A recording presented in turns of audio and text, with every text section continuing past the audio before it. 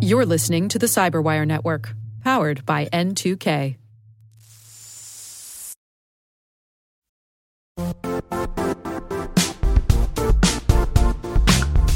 Don't struggle to align your organization's cybersecurity with business risk. Get the only solution that goes beyond reacting to threats with vulnerability and risk monitoring. You need the next evolution of MDR, and only Critical Start delivers it. Critical Start doesn't just monitor and respond to threats. They put you in control by detecting suspicious activities, quickly responding to contain threats, and identifying your most critical assets and protecting them against vulnerabilities and exposures. With continuous visibility, expert guidance, and measurable risk reduction, Critical Start has redefined what it means to manage cyber risk.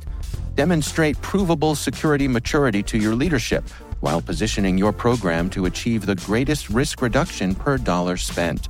Stop fearing risk and start managing it with Critical Start. Visit criticalstart.com and request a demo today. That's criticalstart.com.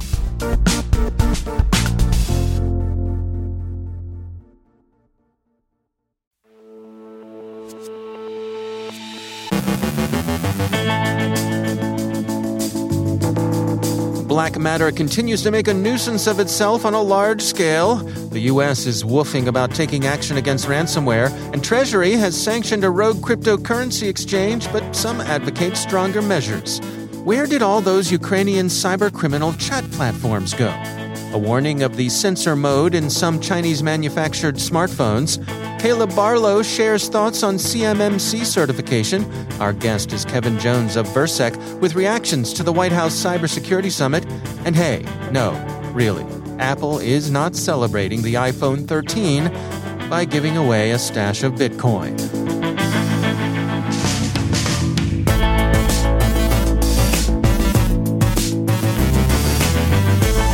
From the Cyberwire studios at Data Tribe, I'm Dave Bittner with your Cyberwire summary for Wednesday, September 22nd, 2021.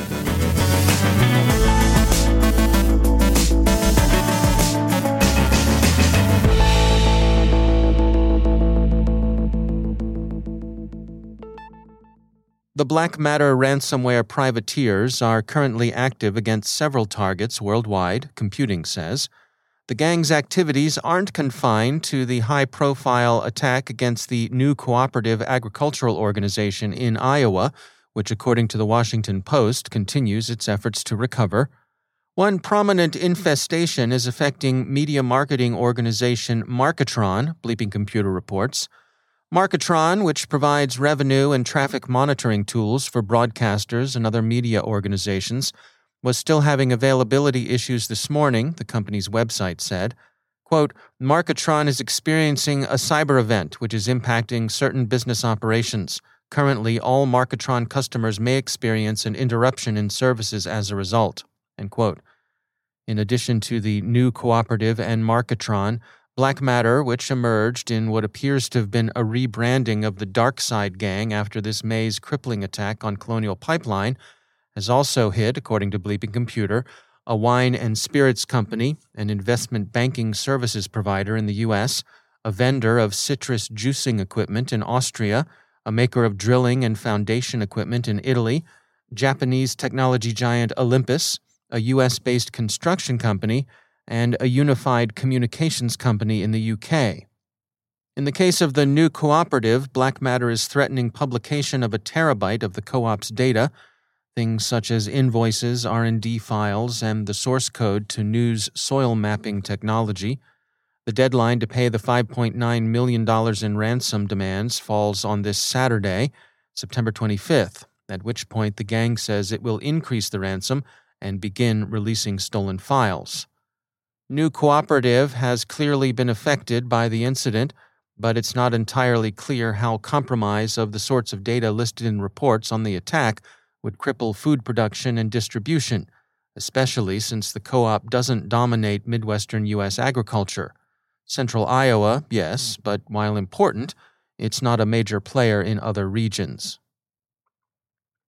The U.S. response to continued privateering by Russophone ransomware gangs is still under preparation.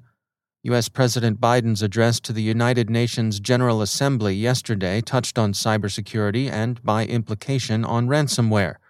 The president expressed a commitment to building international norms in cyberspace, while also asserting that, quote, "We reserve the right to respond decisively to cyber attacks that threaten our people, our allies, or our interests," end quote. C-SPAN has the president's remarks. We're hardening our critical infrastructure against cyber attacks, disrupting ransomware networks, and working to establish clear rules of the road for all nations as it relates to cyberspace. We reserve the right to respond decisively to cyber attacks that threaten our people, our allies, or our interests. That's President Biden at the United Nations as recorded by C-SPAN. Diplomacy and better security cooperation only go so far, and presumably naming and shaming the organizations and individuals behind the keyboards in such attacks will only go so far. The Treasury Department's sanctions against the Russian cryptocurrency exchange Suex for its role in laundering ransom payments suggest the direction sanctions are likely to take, and Treasury's action has met with generally positive notices from the cybersecurity sector. But there's a school of thought that these measures are, effectively at this point, half measures at best. Along these lines, a New York Times op-ed this week by Silverado Policy Accelerator Chairman Dmitry Alperovich argued that response to ransomware needs to become a lot more vigorous and assertive than it has been. Diplomatic leverage seems to have had little effect on Russian policy, where the gangs that operate at the sufferance of the authorities have continued to operate at an accelerated pace since the U.S. talked tough to Russia earlier this year, and the gangs that operate from Iran and North Korea, while smaller than the Russian privateers, are even less susceptible to influence by U.S. diplomatic pressure than are the Russian groups. Both countries are already heavily sanctioned, and further measures of this kind only amount to making the metaphorical rubble jump. Alperovich sees the successful cyber offensive task force Ares prosecuted against ISIS as a model for how to dismantle a hostile cyber infrastructure. Quote, "The United States should build off the model used by Task Force Ares, targeting ransomware criminals' technical and financial infrastructure. Such a campaign could reveal personal details about the perpetrators, take down the ransom payment servers they are using to conduct operations, seize their cryptocurrency wallets, and perhaps even introduce subtle bugs into their code that enable victims to unlock their data without paying a ransom." End quote. Whatever might be done against them, the ransomware gangs have been very active recently. Security firm Positive Technologies wrote in their Threatscape report for the second quarter of 2021 out this morning that, quote, "The number of ransomware attacks reached stratospheric levels, accounting for 69% of all attacks involving malware," end quote. Industrial and governmental targets were especially favored, and the retail sector saw a shift away from carding attacks to ransomware, which Positive Technologies interprets as a sign that the criminals are after a faster payout. While the Russian underworld draws the most attention, other criminal subcultures are, of course, to be found. We heard yesterday about the Camorra-linked gangsters Europol rounded up in Spain and Italy this week. Today, Digital Shadows released a look at the Ukrainian cyber underworld. A lot of the Ukrainian language fora, once well known in the carding criminal subsector, have gone out of business. So what are those hoods up to nowadays in Ukraine? Apparently, they're concentrating on bulletproof hosting, where Ukraine-based is said to be a mark of quality and security. There's also a lot of participation by Ukrainian speakers in Russophone chat rooms.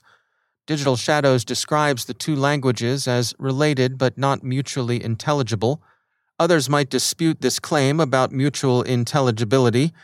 Our linguistics desk says that maybe mutually intelligible but easily distinguishable would be nearer the mark. In any case, the Russians don't generally give their Ukrainian neighbors a good welcome in their chats, and they commonly ridicule the Ukrainian language, dismissing it as not up to dealing with the nuances of coding and hacking. It's like Heidegger pronouncing that philosophy could only be done in German or Greek, French and especially English being not all the thing. Still, ethno-linguistic friction aside, Ukrainian hoods can bucket along in Russian criminal fora. One advantage of working on the Russian side is that the Ukrainian government, unlike the Russian security organs, isn't really in bed with the cyber criminals and cooperates with international partners in cyber law enforcement. An audit by Lithuania's Defense Ministry of 3 Chinese-manufactured smartphones found security issues with 2 of them, the Huawei P40 5G and the Xiaomi Mi 10T 5G. The ministry recommended that users avoid the devices. Quote, automated sending of messages and its concealment by means of software pose potential threats to the security of the devices and personal data. In this way, without the user's knowledge, device data can be collected and transmitted to remote servers. End quote. The Xiaomi phone had a particularly intrusive censorship mode, the record reports, which could detect and censor content based on keywords it found there. Censorship mode could be enabled remotely without the user's knowledge or consent. The audit found no security issues with the third device tested, the OnePlus 8T 5G. And finally, Zscaler has observed a surge in scams surrounding the iPhone 13 launch. As is so often the case, the grifters' come-on is a bogus cryptocurrency giveaway. Apple have allocated a total of 1,000 Bitcoin to be given away. Learn how to participate and don't miss out on your chance to get some. It's always an advance fee scam. Deposit an amount in the proper wallet and you'll be repaid a big stack of altcoin. Of course, that never happens. And no, Apple isn't celebrating the cryptocurrency markets and its new iPhone with an advance fee scam worthy of the widow of a Nigerian prince.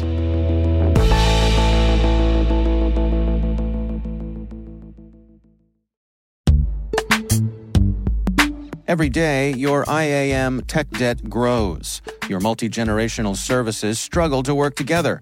Building an identity fabric can fix this. It makes all your identity tooling stronger and allows you to connect any app to any service you want to use, with zero coding, zero maintenance, and zero app downtime. Strata's identity orchestration platform separates the identity logic from your applications, so you can optimize existing IAM tools and manage them in a single control plane. Now, every vendor, standard, and architecture work together. In short, building your identity fabric means you can secure your non-standard apps, keep your complex access policies, retire outdated IDPs, and modernize in record time. So build your fabric with Strata Identity and get rid of tech debt for good. Visit strata.io/cyberwire, share your identity priorities, and receive a pair of AirPods Pro. Offer valid for organizations over 5,000 employees. Connect today at strata.io/cyberwire.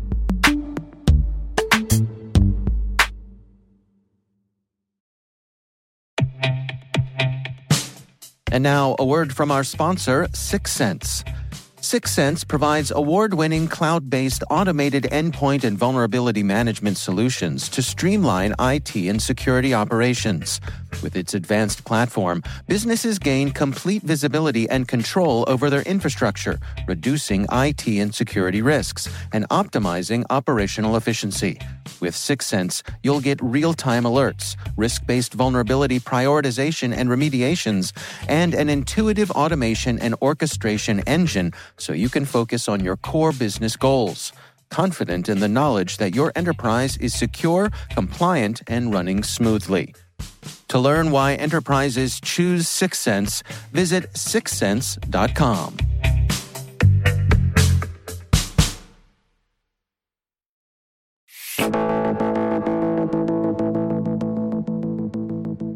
The Biden administration recently convened a White House cybersecurity summit with participation from some of the big names in the online security world, folks like Microsoft, Google, IBM, and NIST.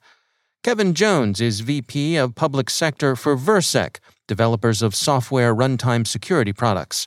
I checked in with him for reactions to the event. Honestly, I was encouraged. And the reason for that is because this public-private cooperation to solve this cyber problem is desperately needed. And even if it didn't include the little guys like us, included some of the big names in tech that candidly have an opportunity to right the ship. So I think that this dialogue is imperative. We can't turn the Queen Mary on a dime. Neither can we solve this cyber crisis, and that's exactly what it is a crisis, overnight. And so I think that's a really good step in the right direction. Yeah, there's been some criticism out there that perhaps this event was more symbolic than anything. Do you think that's a fair criticism? I think the criticism comes from the fact that big companies were invited. And I wouldn't view it as being, let's just say for a moment that it was symbolic. The reality is that it churned a conversation that, once again, is desperately needed. So irrespective of whether or not we're critics or fans, we're talking. And that's candidly a big step. So what do you suppose has to happen now? What would you like to see in terms of next steps? I would like to see an approach towards just developing an entirely new mindset. I think that the security industry has just overgrown itself and made things extraordinarily complex. We don't believe that that's necessary. Versec is taking a first principle approach to the problem, dissecting it down to its most basic attributes and trying to readdress it from there. The challenge is that it's become such a huge issue that it's even, there's even a language attached to cybersecurity. If you're, quote, not in the business, you don't really understand all of these TLAs, these three-letter acronyms.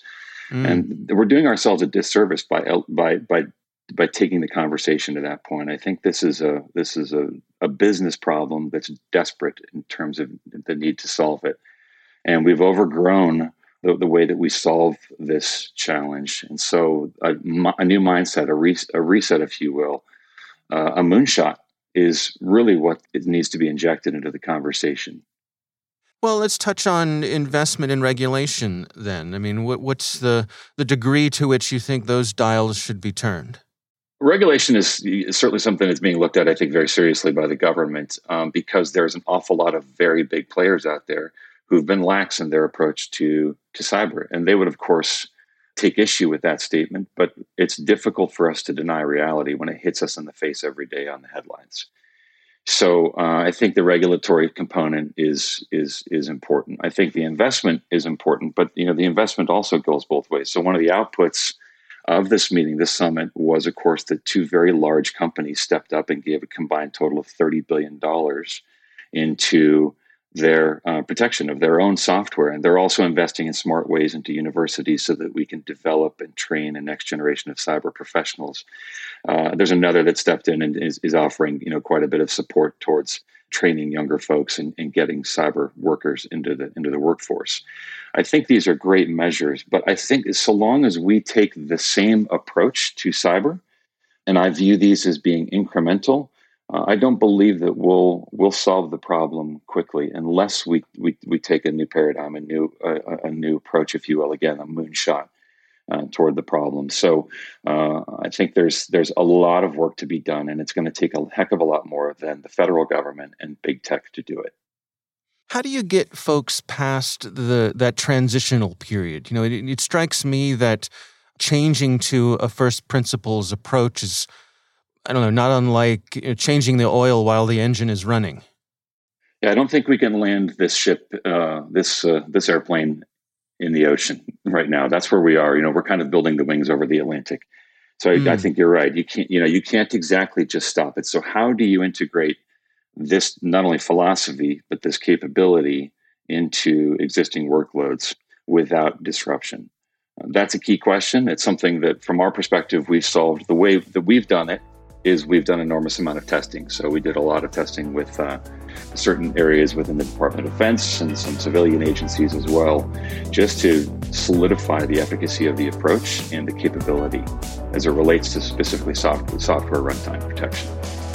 That's Kevin Jones from Versec.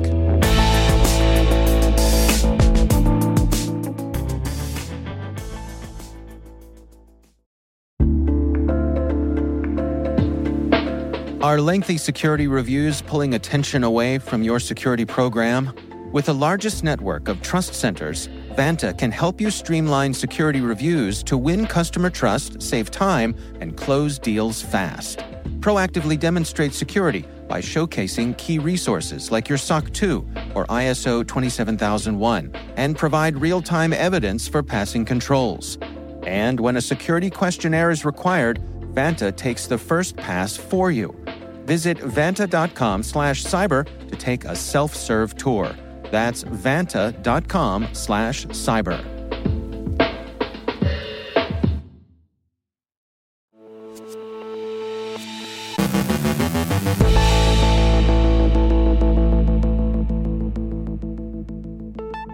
And joining me once again is Caleb Barlow. He is the CEO at Synergistek. Caleb, it's always great to have you back. You and I were recently talking about CMMC and some of the things when it comes to documentation that goes with that. One of the things that we mentioned was how this sort of ties into the NIST cybersecurity framework. And I wanted to use that as a launching point for our conversation today. How does NIST play into this, and how does CMMC sort of take it to the next level? Okay, so I'm not going to get into government speak. A lot of the audience here isn't coming from kind of the defense industrial base. But DIB suppliers for years have needed to comply with various regulations that, if you really look at the DNA, are effectively extensions on top of the NIST cybersecurity framework, which is pervasively used across the industry. And I think everybody really loves the NIST CFFs because it was developed by industry. Well, what the US government has done is they're stretching their muscles using their procurement power to drive their suppliers that touch controlled unclassified information to take it to the next level. And I think there's something that everybody ought to pay attention to in this. So first of all, if the US government, which has 300,000 suppliers, is going to require other folks to kind of step it up, all those suppliers are going to look at their suppliers and go, hey, we're doing this. Why aren't you doing this? And it's highly likely that this or some future variant of it probably gets passed on down the road. And guess what? That's exactly what the US government is trying to do. Power to it, right? It's a great way to drive better cybersecurity defenses is to use their purchasing power. Well, the cool part about this is because its DNA is very much linked to those underpinnings coming from NIST, if you're using, let's say, the NIST CSF, ignore the fact that maybe you don't touch controlled unclassified information. But let's start to dig into, can you up your game on documentation? Can you up your game on some of these capabilities? Can you up your game on how you assess it? And all of those things are things that the CMMC starts to cover. So for example, in the past, you might have asked questions like, do you have multi-factor authentication, right? Well, you might have pen tested it to see if it really works. Now you say, actually, show me the policy that says I need to have multi-factor authentication. And then show me what systems it's on by showing me the logs and attempting to log in. So it's not only saying, okay, hey, we have multi-factor authentication, and a traditional assessment would say, oh, okay, check and move on. You're saying, oh, prove it to me, okay? Show me the exception list. Show me the onboarding policy for a new application that shows how you add multi-factor authentication in. Show me the budgeting process where you carve out the budget for this and how you're maybe ramping that budget up over time. Show me who's responsible. Show me who their backup is.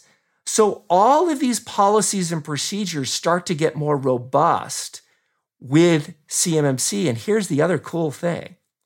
Anything you inherit with CMMC, so let's say you've outsourced your IT to a cloud provider with you need to then inherit their policies and practices for what they run for you.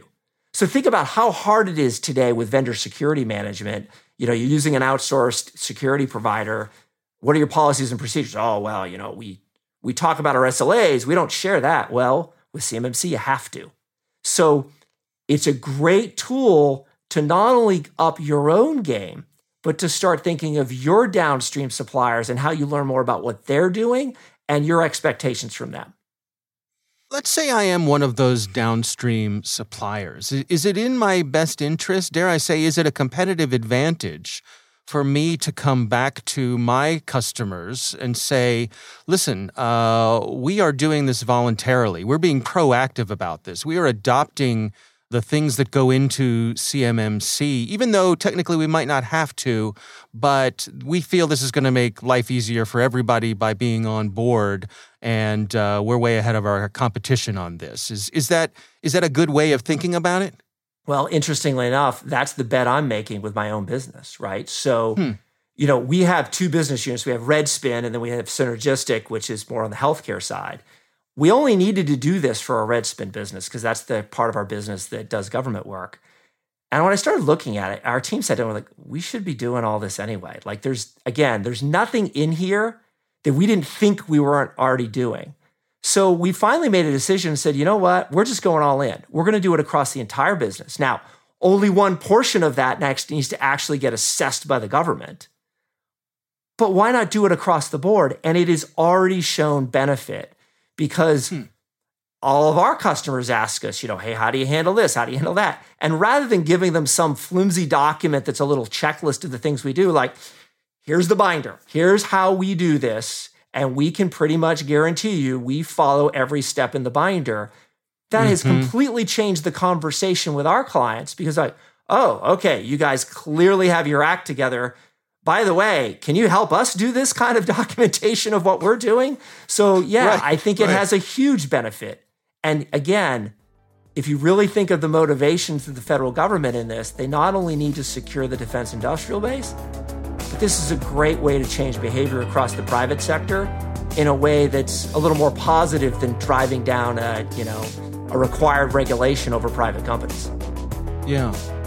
All right. Well, Caleb Barlow, thanks for joining us.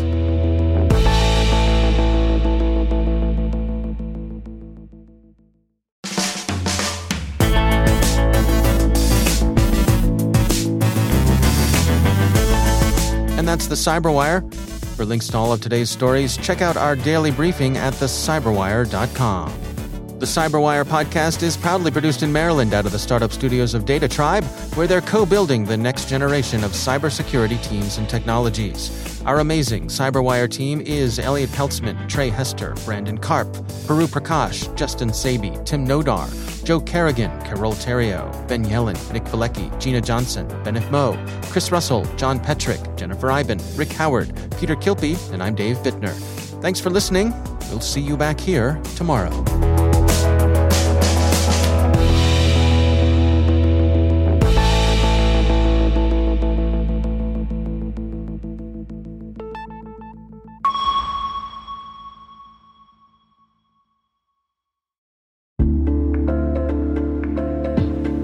Hey listeners, we're always looking for ways to improve the N2K Cyberwire network and maintain the intelligence-driven news experience that keeps you in the know on the latest developments in cybersecurity.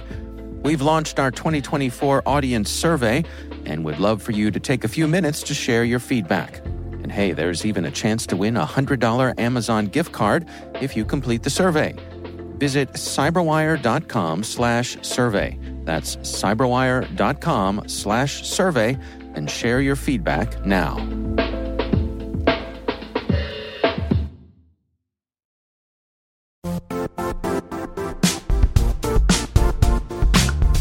And now, a word from our sponsor, Zscaler, the leader in cloud security.